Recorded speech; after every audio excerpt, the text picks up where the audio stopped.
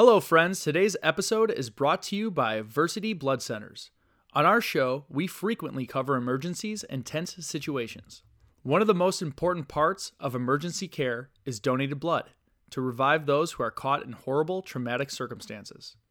Blood donation literally saves lives, and we are urging our listeners to go and save lives today. Your blood donation can help trauma victims, surgery patients, premature babies, cancer patients, and many more.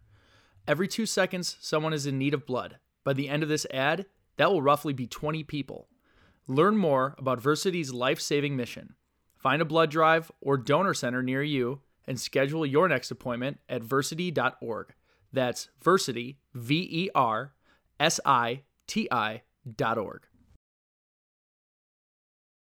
We also want to thank Verger. Verger CBD offers only the highest quality CBD products for relaxation, rejuvenation, and concentration. In addition to topicals, edibles, and flower, Verger has a wide variety of skincare products and CBD for your pets as well. Check them out on Facebook or on their website, which is just recently refurbished, at vergercbd.com. That's Verger, VERDURECBD.com.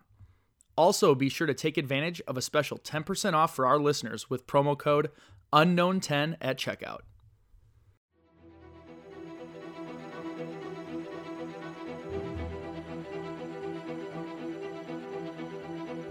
Thousands of people have mysteriously vanished in America's wilderness.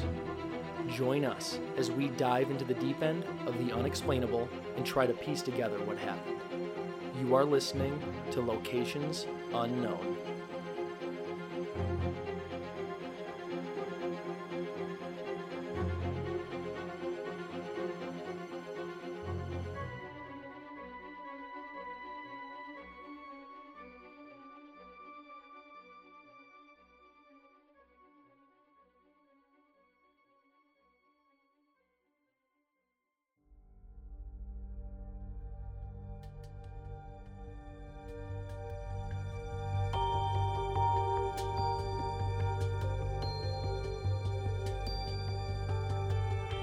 What's up, everybody, and welcome back to another episode of Locations Unknown. I'm your co-host, Joe Irado, and with me, as always, is a guy who can simply walk into Mordor, Mike Vandebogard. Thanks, Joe. How's it going, everybody? Thank you once again for tuning in. I know that's pretty crazy out there in the real world, so we're glad that you're taking an hour out of your day to listen to us. Yeah, we'll separate from all that stuff. And I do have one fact correction, which I was very upset about, Mike. So in the last episode, I was really proud to announce that I knew facts about Red Dawn, and I was wrong about that fact. What were you wrong about? So here's the deal. In the last episode, I said Red Dawn was the first movie that got an R rating. And I actually went all the way back to a board game that I played where I learned that fact, where it was like, I forget the name of the game already, but it was a card, and I learned it there, and I was really excited to retain that for whatever reason. But Red Dawn was actually the first PG-13 movie, so the fact card was actually wrong as well. Wow. Why it was screwed up is that the MPAA president, Jack Valenti, wanted to rate the movie R, but they felt it was like, because they had PG and R at the time. Yeah. And they didn't have anything in between, and they didn't want it to be rated R so that more people would watch it, but it was a little bit too bloody to be PG, obviously. So they created a PG-13 category, which sat right between PG and R, that strongly cautioned parents that some material might be inappropriate for children younger than 13. Wow. So I turned my misfact into a correction and a new fact. So it was the first PG-13 movie that actually created the category. Well, and, I'm going to mark my calendar. You were actually wrong and admitted it. I feel like I've been wrong and admitted it before, even on this show. Maybe not in person with you. Yeah, well, yeah. See, I felt I owed the listeners that. If I was wrong to you, I would just die being wrong. I feel like we've had many an argument out on the trail where you won't admit being wrong. 100%. Because I'm irritated on the trail and I just want to be right. Yeah, exactly. Yeah, my wife would agree with you. So that is it. Yeah, I don't have any other updates, so. Yeah, no updates from me either. We're just we're hunkered down, preparing for the pandemic sweeping the country. Yes. So. All right, everybody, let's gear up and get out to explore locations unknown.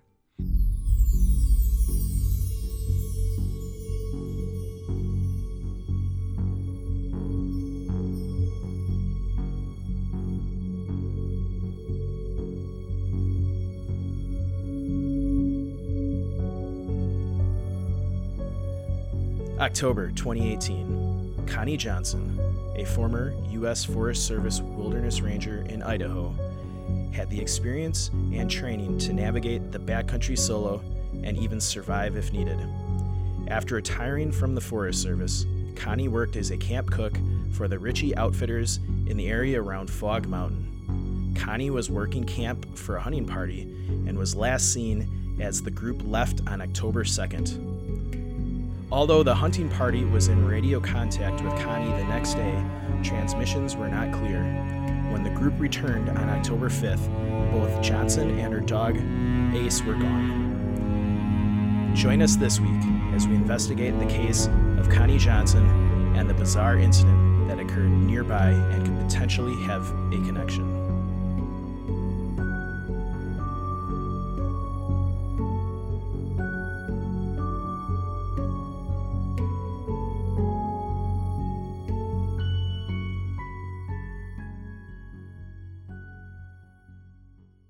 Fog Mountain is located in the Nez Perce Clearwater National Forest area. So, Joe, what I gathered was this is a pretty large part of Idaho. Yes. I think I may have even driven through it at one point. Yeah, it's pretty big, and it is separated, and they have like major highways that go through, so it's possible. It looks like it's about 2.2 million acres, and the forest is located in the west central part of Idaho, and it's made up of 4 separate wilderness areas. Part of my research on the area, it stretches from the Oregon border on the west to the mountain border on the east, and is bounded by the Idaho Panhandle National Forest to the north and to the Solomon River on the south. So it sounds like it's a pretty big area. It was home to some Indians. Now I'm going to butcher this. It looks like the Nimi Pau or Poo. Yeah, I think it's Nimi Poo. Nimi Poo Indians, it was later named Nez Perce Indians by Lewis and Clark in their expedition parties. parties. Couldn't pronounce names either. They're just we're exactly. The Lewis and Clark of podcasts. I just made that yeah, so it was named after the Indians that inhabited the area. It actually became a park by one of your favorite presidents, Theodore Roosevelt. Or not a park, a forest. Heck yeah. On July 1st, 1908. So it's a pretty old forest, and it looks like it's vast, a lot of open wilderness, and there's a lot of mountains and wildlife for timber wolves, raccoons, moose, black bear, coyote, cougar, elk. Yeah, it's pretty rugged, and it's I don't know how to put it perfectly, but there's a lot of forest in between like the road. So there's a lot of, what's a good way to put it? Like if you think of Alaska as being vast, it's obviously nowhere near that size, but if you go pretty much anywhere in the lower 48 and you're in like a big forest area, if you go in a straight line, you'll pretty much stumble across a road or a path at some point. This is like very, very, very big where that might not happen. It's designated as one of the largest primitive areas in the lower 48. So yeah. That basically means if you got dropped down in the middle of it, you're going to be walking a long time before you find a road or any type of civilization. So yeah, 100%. It's just very, very wooded, like real rugged mountains. Yeah, real untouched backcountry. Yeah, so it sounds kind of like a cool area to hike in. Someday, maybe if I'm ever passing through Idaho, I might stop and do a day hike or something. So our list keeps getting bigger, and we're not notching them off. I know. Yeah, my list is up to like 100 spots. But how cool would it be if we retired and we just went back to all of our episodes? You're like, all right, that's our list. Every episode, let's go. I'd be fine with it. Exactly. So, Joe, why don't you give us a character profile of Connie? Yes, so we'll talk about Connie. Connie Johnson, obviously I'm going to go through this, but she was awesome as far as a backcountry person goes. She's 76 at the time of her disappearance. She worked as a camp cook for the Ritchie Outfitters. The business itself is a second-generation outfitter business run by Mike and Dawn Ritchie, and they offer guided hunting packages in the Selway Bitterroot Wilderness area. Connie had previously worked as a U.S. Forest Service wilderness ranger at Moose Creek Ranger Station. It's safe to say that she's very experienced in backcountry survival, and she can handle herself out there. Oh, 100%. Absolutely. So she's also a member of the Selway Bitterroot Foundation, and she frequently led young people and other groups on tours of the backcountry in her area. Her friend said that she was very well experienced in backcountry and knew how to survive even if something went wrong. So not only was she very experienced outdoors, but specifically in the area that she was working and living in. So this is interesting to point out because a lot of times the people we profile are not experienced at all, and they don't know the area they're hiking in.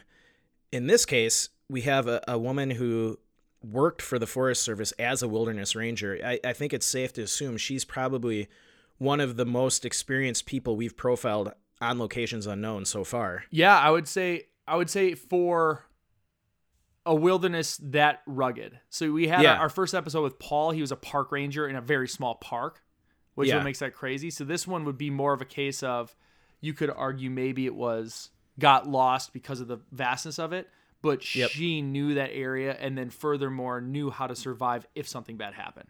So yeah, and the difference between the first case we did too is I feel like this forest area is probably not trafficked a lot. Yeah. So there's a lot less people.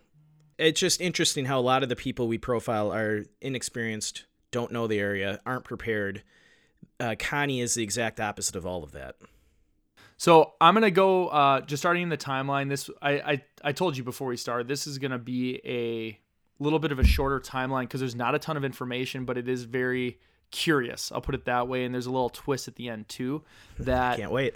That I debated internally if they're related or not. And it was I debated the question if they're related or not, too long to not include in the episode. I'll put it that way. So I'm not going to make a definitive claim whether I think they are or not, but it's worth mentioning. So I'll leave it at that.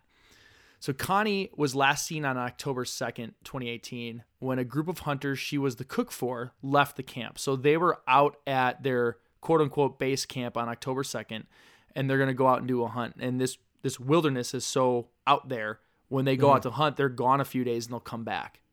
Okay. They left camp. Everything was normal. On October 3rd, so the next day, the hunters did have radio contact with Connie, but they said they were unable to understand what she was saying. So they were getting transmissions in from her, but it was garbled, staticky. They weren't exactly sure what was going on, but it was clearly nothing weird enough that alarmed them, I'll say. So, I mean, they were not changing their agenda at all. In your research for the episode, do we know if that's common in that area to not get good radio reception, or was that unique to this case, or do we just not know? I don't know that. I'm guessing just in my experience with radios, even good ones in rugged terrain, sometimes if you don't have good line of sight or you're in a certain spot, you just don't get reception. I mean, that even happens with GPS. Yes. When I was hiking in the Canyonlands, down in the canyons, my GPS wasn't working, which made it harder to navigate. Yeah, it can be rock formations if there's a lot of iron in the landscape. You know how it can throw off compasses. There's lots of things that can occur that just make your equipment go wonky. The hunters did return to camp on October 5th, and when they returned, Johnson and her dog Ace were both gone. So the search began almost immediately with the hunters on foot, and they searched the area. When they couldn't find her immediately, they actually called in the canines and started doing a canine search right off the bat. Okay. So they contacted the right people. Not long after that, the U.S. Air Force was called out with aircraft using the FLIR technology that we've talked about in several cases, as well as resources from the Idaho National Guard and the Clearwater Backcountry Helicopter Rescue Team. So I think it's a mix of who it was and how connected she was that kind of got the ball rolling immediately on such a high level. And I think it's important to note that this happened in 2018. So we're talking modern technology, modern search and rescue techniques. you can assume these people are all highly trained in search and rescue. So it's not like some of those cases where we've talked about someone going missing in the 50s or 60s. This was just traipsing over the crime scene or traipsing over what evidence would be to help find them. Yeah, they activated the right people right away, and they're all professionals, no volunteers, stuff like that. And it sounds like the search got going pretty quickly. Oh, yeah, immediately. I mean, obviously, we don't have the details like some of the cases, but based on what you said, it sounds like it started up pretty fast. Yes, you have a very well-experienced person at a base camp with some ample supplies and everything who has the knowledge to hike, survive, and live in the backcountry that disappears. So it sent off some whistles and alarms, and they got the ball moving pretty quick. Okay. So Chris Atkins, former colleague, says and this is his quote, "It's reconcilable. You know what everyone is dealing with this. Because like you said, this isn't some pilgrim's first rodeo. This is a woman who spent literally the last 25 years of her life, most of them on foot in the wilderness, alone, doing her wilderness range work. And if there's anybody that has the skill set that positions them to beat this, it's Connie." So that, again, just kind of reinforces what we said is she's not only spent 25 years in backcountry, she normally does it alone. So she is definitely prepared for, if something happens, she's prepared to survive for several days. I'm sure she's well aware of if something happens, you kind of want to stay in place. If you don't know how to get out of there or if you're injured. Yeah, she knows all the best practices. Yeah, because you have a better chance of being found if you stay in place and don't, if you know the way out, you should try to get your way out of there. But if you're lost, you don't want to keep just walking around aimlessly. Yep, make signals, make commotion, make sure people can see you. But you don't want to walk around because you could enter a previously searched area, things like that. And that's kind of what they're talking about is if you feel like you're past a point where you're not going to be able to find your way out, you need to, make signals, build a shelter, whatever you need to do. Yeah. So, unfortunately, after several rounds of aircraft search and teams of canines with boots on the ground, nothing was found, and the search was called off on October 16th. So, it went on for well over a week and a half. Yeah. Where it starts getting crazy is that in a stunning turn of events, about 3 weeks after the search was called off, Ace, Connie's dog, was spotted by a backcountry pilot Tuesday at the ranger station. So, a backcountry pilot was flying around and saw the dog at the ranger station. And it was about 15 miles from the hunting camp where Johnson was last seen.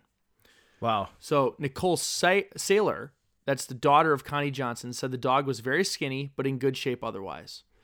Ace, and this is the dog, was examined, fed, and taken back out, but the search didn't yield any leads or results. So they're very hopeful when they found Ace, like, hey, let's get him well and take him out immediately, and hopefully he'll bring them to Connie. She said when she heard the news that Ace had been found, she was thrilled that he was alive. The fact that he was not with Mom was very sad, and that's her quote. So a private searcher was hired by the family to take the dog back out immediately the next day to look for Connie. Unfortunately, this didn't turn up anything either. Saylor, who lives in Washington, D.C., and her sister, Christy Saylor of Creston, Iowa, flew out to Idaho immediately when they heard the news that their mother was missing. So this is going back a little bit. Yeah. It has to be very upsetting to get a little bit of hope after such a tragic event, especially when you might just be starting to accept the loss. And this is pretty neat because it just reinforces Connie. This is an oral history Connie recorded for the Selway Bitterroot Foundation. She talked about her experience in the backcountry after relocating from Iowa years before. And this is Connie's words. "I don't remember really being afraid of anything. I'm a spiritual and faithful person, and I kind of gave over my life to, there's God taking care of me, and I know that, but I did learn to, and I don't remember being fearful. There were lightning storms, and there were creek crossings, and there were lots of challenges, things physically, but I'm naturally an impatient person, and this has taught me, since I was by myself, to be very careful about where you put your feet. Connie, if you get hurt, there's no way anybody's going to help you. You're on your own. So it taught me to plan ahead about how I would negotiate this or that, or how I would deal with the water supply or bee stings and that kind of thing. I just love being in that place so much. It just took care of me, It's a pretty overpowering feeling to look up into those hills And especially being a flatlander like me, like I was, I still am in awe of the power of those mountains and the power of the weather and the creeks and just the sheer hugeness of it and the fact that we're not in control of anything. So, I mean, that like goes on even more to show that she specifically takes way more precaution than even I do. And after doing this show, I take extra precaution now. She like is very, very, very calculated in her moves and what she's doing, and understands like, hey, it might just be a creek crossing, but all it takes is one little mistake and you're stuck with your pack in that creek and drowning. Yeah. No, that's a great insight into, why she was a wilderness park ranger, why she was in that area. It gives you a glimpse into she was confident in her skills, but not, she wasn't risky. Exactly. I know one of the things when you hike and backcountry hike is you can be confident in being out there, but you never want to underestimate the terrain or any of the animals in the backcountry, because at the end of the day, you're not in control of any of that. You're just a visitor out there. Absolutely. Yeah, and everything is so powerful, and she said it perfectly. It's an overpowering feeling, and that's where like a lot of that beauty is in that just, I'm just an inhabitant here. This is where normally would end, and it wouldn't be too crazy of a case, but this is where there's kind of the bizarre thing I said. I'm going to have half the people probably think that's completely dumb that you included it, it's not related, and the other half say it's totally connected. So on a bizarre note, Terrence Woods, who is 27 years old, was reported missing around 5:30 p.m. on the same day in the Oro Grande area in a very mysterious circumstance. Now, Oro Grande is roughly 45 miles south of Nez Perce, so kind of far, but just give me my day in court, okay?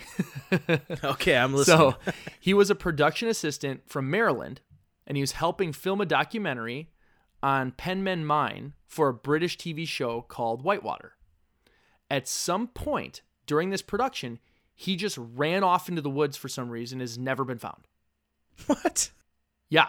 So Terrence's father said referencing the production crew thought he fell off a cliff, but by the time they got over there, my son was 15 feet down the cliff running like a hare. So I said, "What do you mean running like a hare?" He said he ran so fast, I ain't never seen nobody run that fast. You can't get lost out there, because if you got lost out there, you're going to run into a road or houses. So he didn't just poof, vanish, and disappear. No, he made it to that road. Somebody picked him up. So that's Terrence's father's quote. But despite an extensive search, no leads were obtained from the previous 7 days of searching, and no signs of Terrence were located in the search area or the expanded search area. Well, that's just plain bizarre. Yes. Yeah. So he just didn't say anything, turned and just started running. Exactly. Like dead, full-on sprint, ran one direction, and has never been found. Wow. Mm-hmm. And this was 45 miles south of where Connie went missing in roughly the same time? Correct. Huh. They're speculating, and again, this is speculation because they know what time he ran, but they're speculating it was possible it was around the same time, and this is where they potentially could be connected. So we're going to get into the theories, but before we get into the official theories, I want to talk again about blood donation with Versiti. Blood is a vital and precious resource, and people need people. Versiti Blood Centers bring people together through the life-saving gift of blood donation. Versiti provides blood to the community hospitals where you live and work. The blood donation process takes about 1 hour, and the blood collection itself only takes about 10 minutes. Make sure your community has enough blood by donating at Versiti Blood Centers. Log on to versiti.org to learn more and schedule your appointment. That's Versiti, VERSITI.org. So on to the official theories. This one is from Connie's daughter. Okay. She said she can only speculate about what happened to her mother, but did not believe her disappearance was intentional. I think that she was enjoying the outdoors, which she loves, and something happened. The weather came up, she fell, I don't know. But I think that she got surprised. Given the temperature, given the lack of time, given the lack of signs of her, and the fact that Ace is not with her, all points to. So I went through and I was reading some comments on the internet. Yeah. One of the ones I liked the most, and they wrote, I'm going to read it verbatim because I liked it so much I copied it here. It said maybe Connie didn't feel she needed a go bag, or that for some reason she needed to leave camp immediately without basics like fire starter, her phone, a radio, a firearm, or bear spray, any of the things one should carry even if off for a pleasure hike. Could the reason for her abrupt disappearance be the same thing that caused Terrence to run like a hare down a 15-foot bank right past a road that he had to have seen? Is there something so frightening on Fog Mountain that Connie hurriedly left her camp to get away, and something so terrible in Oro Grande that Terrence bolted into the woods to escape it? Note that one could leave the Oro Grande area, travel on unimproved roads northwest to the Selway campground, then cross the Selway River, and it's nothing but rough country to Fog Mountain. And he wrote, by Idaho/Wyoming/Montana standards, these 2 points are not terribly far apart, close enough to make these 2 separate but similar and simultaneous incidents feel quite curious to me. And I agree. I copied that because I agree with that 100%. Just after hiking in Montana and spending time out there, 30 miles, 40 miles on the ground. I was just there in fall, and we did 65 miles in 5 days on foot. Yeah. And that was like one of the hikes I was looking forward to. So we traveled, 20 miles past the distance between these 2 events. Yeah. So that's where, again, 45 miles is far, but relative to hiking standards, they're not that far apart. So is this commenter, implying that he thinks something other than the normal wildlife out there scared Terrence and or got Connie? I think the open-ended question is what raises so much interest for me. Yeah. Because on its face, if you ignore the Terrence thing, mm-hmm. I would attribute Connie's disappearance to some sort of terrible accident. Yeah. And for whatever reason, if it's so rugged back there, they just have not been able to find the body. Mm-hmm. Maybe she went for a little bit of a walk and had a heart attack or something. Yeah. And there's some mystery there, but there's no information other than they had a jarbled radio communication. They couldn't quite make out what she said.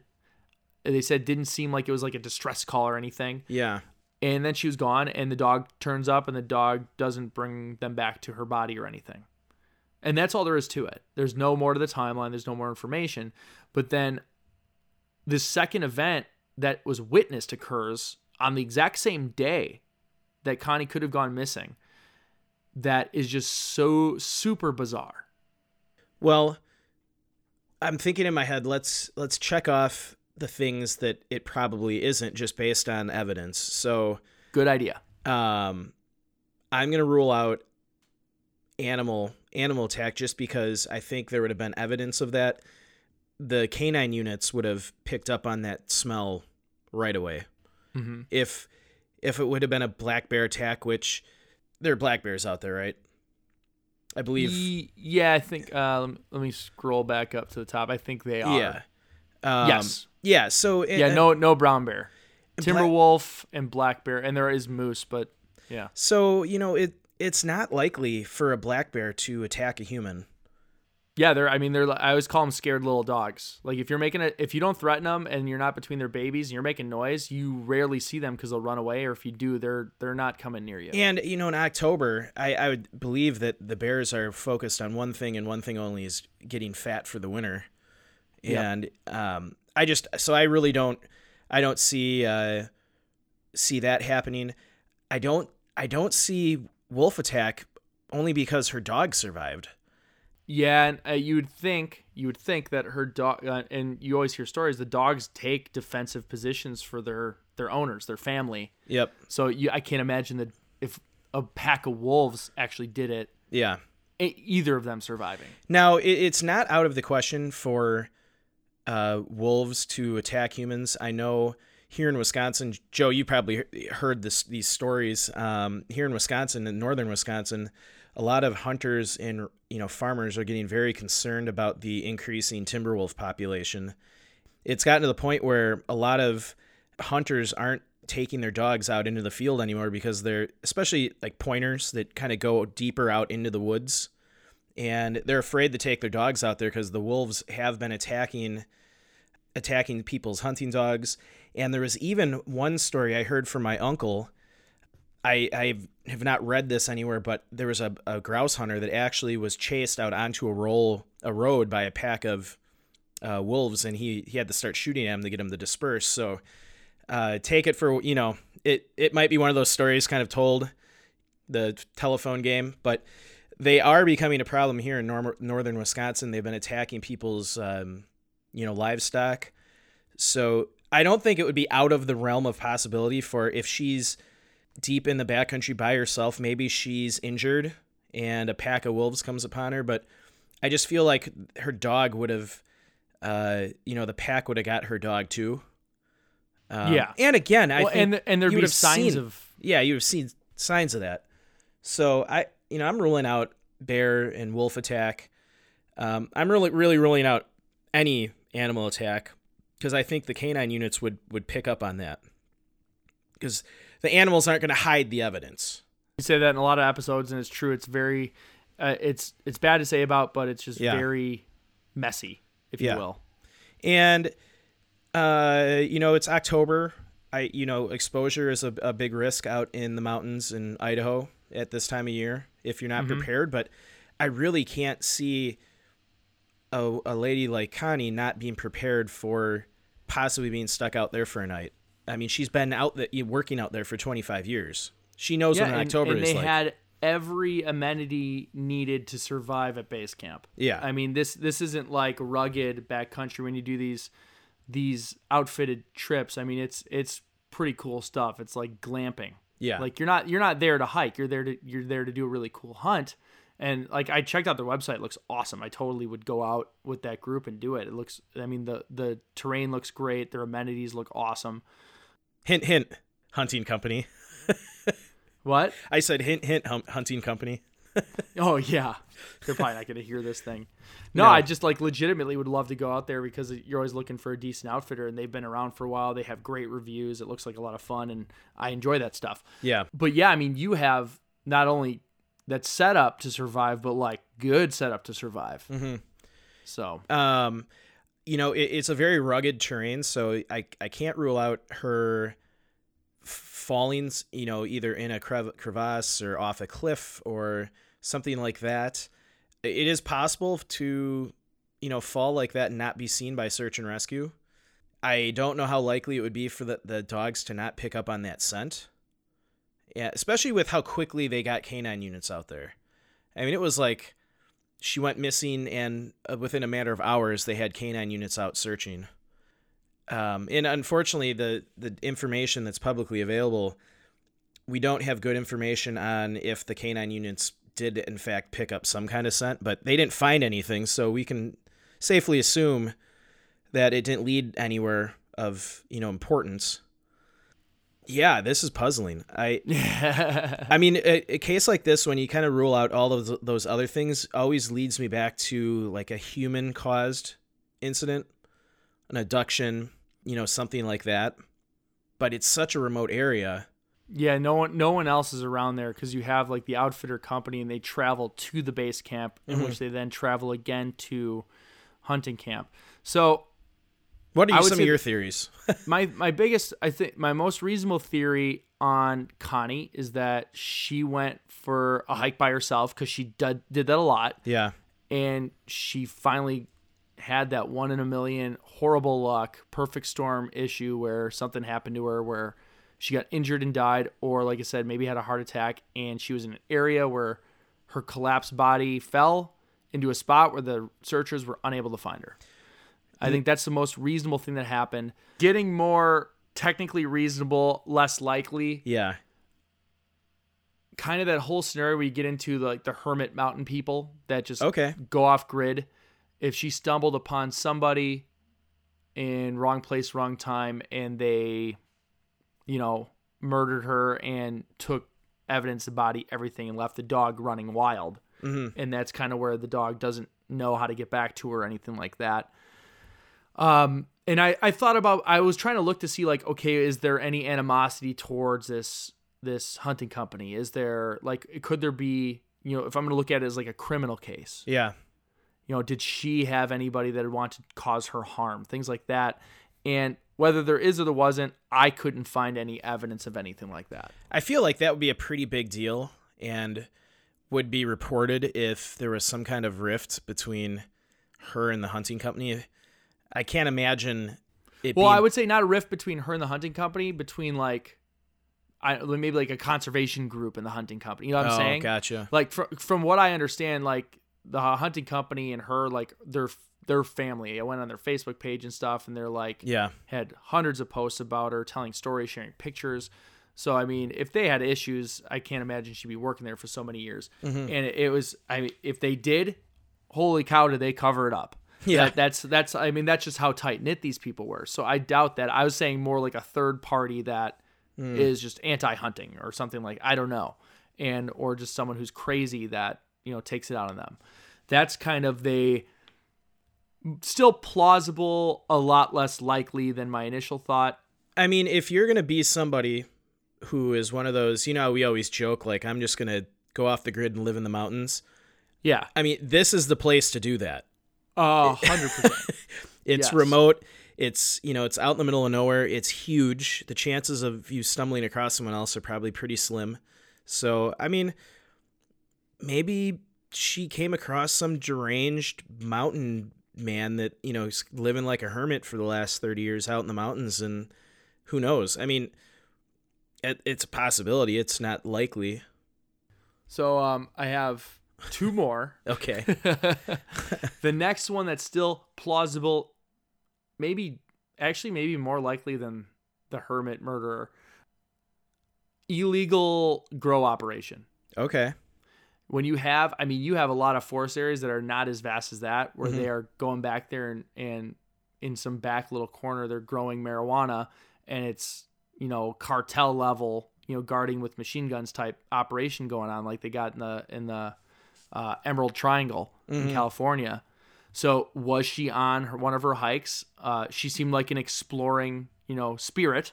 Yeah. Was she going off in an area that she knew nothing about? You know, probably taking caution, doing all the things she needed to do to make sure she didn't get lost, but then stumble into some sort of illegal activity or grow operation, and they're not going to let her get away from that.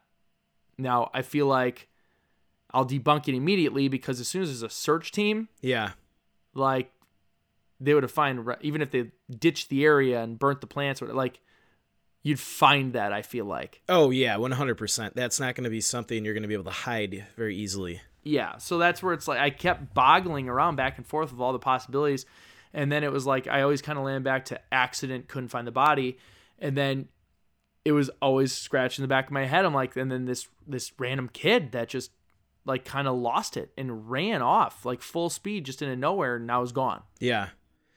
Well, you know, I think on the other end of the scale, maybe perhaps there's some kind of creature living out in the woods that terrifies, you know, like this kid saw it and was just so terrified he just started running. Yeah, I have no but like what I was picturing in my head was like, okay, I'm going full paranormal. You have either alien, some sort of technology, or government conspiracy technology where something was emitted and got into the heads or ears of these two people specifically, and Connie did the exact same thing. Like what if at 5:30 at the exact same time, these two just stood upright and went sprinting in a direction, like almost like attracted to something, like a moth to a light. When we did our episode on location or the Alaska Triangle, wasn't there one of the pieces of the episode on something that caused people to kind of lose control of themselves and wander? Yep, wander away from town, like into the tundra and just never return. Yeah, so, you know, obviously Joe and I are both, these are fantastical, you know, far out there theories at this point. That's why they're the fun ones to talk about. Yeah. But yeah, who knows? Maybe, I mean, it is called Fog Mountain. Maybe it causes your mind to go foggy and you wander out into the woods. Yeah, I don't know. Under your control. I don't know. I wish there was more information on the other disappearance, because that is just bizarre. And there is not a lot. I mean, there are some, but like it's all different ways of saying what I told you. Yeah. And that's kind of what stinks about it, is like, it's like these weird things happen and it just kind of just went into the ether. One thing, maybe with Terrence, now I don't think this would be a likelihood with Connie, but maybe Terrence took some type of psychedelic or something that caused him to go like crazy and just start running. Oh, and like no one in the group's going to admit it type of deal? Yeah, I mean, I have heard stories of people taking, certain types of psychedelics, and it just, it affects every person differently. And sure, it causes... like you're on psilocybin in the woods and you start seeing, well, like you said, maybe he saw something. Maybe his brain saw something that wasn't there. Exactly. Yeah, so maybe, that actually to me seems a lot more likely than anything else. Yeah, because if you're on... I would say we don't want to slander it, but if we're thinking real scientific possibilities, something that would make you do something that's just create wildly runoff, yeah. Yeah, and I just think about picking up people that were at risk of ODing when I was in the ambulance, and the stuff they would say and do was like, even though I've seen it a million times, like every new person pick up, they would do or say something. I'm like, I can't believe a human being's doing that or saying that. Yeah, and we have no evidence that Terrence was on drugs. I'm just saying... If you look at what could cause that, what would cause somebody to just turn around and just start running as fast as they can and not stopping. And the first thing in my head I was thinking of was, some type of, psychedelic brain altering drug. And he saw something that freaked him out and he just started running. Okay. So I didn't think about that at all, but I think that's a very real possibility for sure. Yeah. Now, I don't think Connie was on drugs. No. I think or if she was, it was like marijuana, and that wouldn't do that. No, I think like you said, she suffered some maybe medical emergency or she was injured. I just think the forest is too remote for. I always like to go to human caused, but in this case, I'm not seeing it with how remote the forest is. Mm-hmm. Now, I'm sure we may have some listeners message us on Facebook and tell us, hey, you two bozos, this forest is really busy all the time. So that would be great. we may be wrong. I've made it clear to Mike in the beginning of the episode, I will correct myself, no matter how embarrassing it will be. Because if you didn't listen to the last episode, go back and listen to how confident and excited I was that I knew that fact. Yeah. That made your day. It did. I was like, I actually know something about this that's really cool. And then I was like, something made me go verify it after the fact. I was like, son of a gun. Like, I'm like, hopefully I don't get corrected too much before I can come on the show and apologize myself. No one called you out on that. I'm trying to think. We did get some comments about, I think someone said I laugh too much. Like in between. Oh, you? Yeah, and it was like that. It's like a nervous tick. But that's you. You just laugh all the time. That's like what you do. I just did it again. You just did it right now. Yeah. That's just your personality. If you don't like that, too bad. I apologize to the listener who. We're the 142 ranked true crime podcast in the United States. We don't have to do anything we don't want to do. Yeah. So I apologize to that listener for my nagging tick of laughing. But we do appreciate all of the comments and reviews we get from you guys. Joe and I try to make the episode better each episode based on those comments. I was just trying to look up somebody's name while we were talking. I wanted to give a quick shout out, which I forgot to do at the beginning. Her name on YouTube is Proud Military Beret. So just a shout out to her. She's been very active on our YouTube channel, commenting on all our different videos and giving us advice on the show and what she likes, what she doesn't. So yeah. So I mean, we want to hear all your theories. We want this one to be interactive. If you guys have a crazy theory, I want to hear it. Or if you know that area, that'd be even great too. Or if any of you knew Connie or knew any of her friends or worked with her, or reach out to us, because this happened on the Arvin Nelson case. We may have gotten facts about the case wrong, and with Connie, there wasn't a lot of publicly available information. So if anyone out there is listening and you have some additional information that hasn't been shared, because this is a pretty new case still. We usually don't do cases much newer than this. Yeah, I would argue I was on the fence of even doing it. It was because of the Terrence part and them kind of being linked together. That's what made it make the cake for me. So, but yeah, if anyone out there listening knows Connie, worked with her, worked in this area, was a part of the search, we'd love to hear from you. And if there's enough information, we'll definitely do a follow-up episode on it, because this is a bizarre one, and they all are bizarre, but someone as experienced as her just disappears off the face of the planet, no explanation. They don't find anything. Her daughter. That was the other box that got checked for me, was her experience. Yeah. And you know what? I think the final kicker was her statement that she left. Mm-hmm. That, like, her quote that's in the foundation. Yeah. Like, how, because when I talk about hiking and being safe, I don't go that specific into explaining how careful I am. Yeah.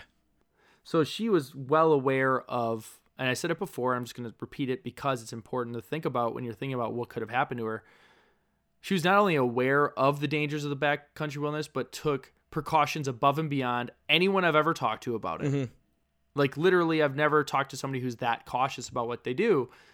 I mean, it could just be like the bitterness of irony of, like, the most cautious person has the accident type of thing, where you have the idiots that do flip-flops in summit mountains on ice. Like, do just like, oh, it wasn't that big of a deal.